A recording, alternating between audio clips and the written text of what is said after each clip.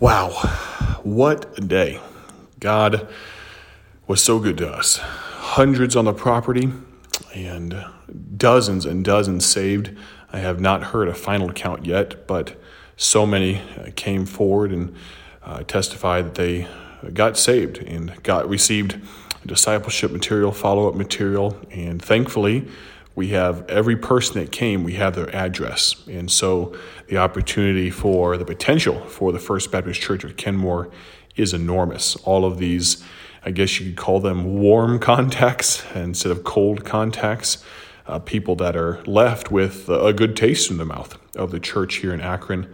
And so excited and so thankful for what God did and the great work that the people did here.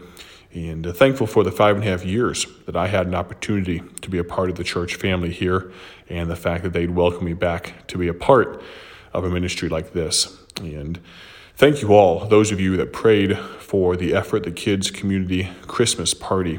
And thousands of dollars were spent, hundreds of man hours, and I think it's all worth it, as someone reminded me, as I often say, for His glory.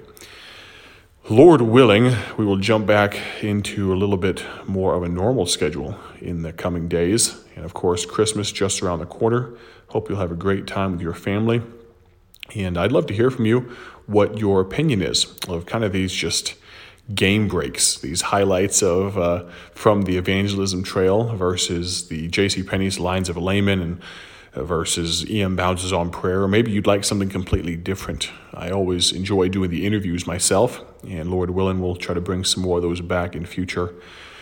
Much to do, only a little bit of time to do it before the Lord returns. Hope you're staying busy for His honor and glory.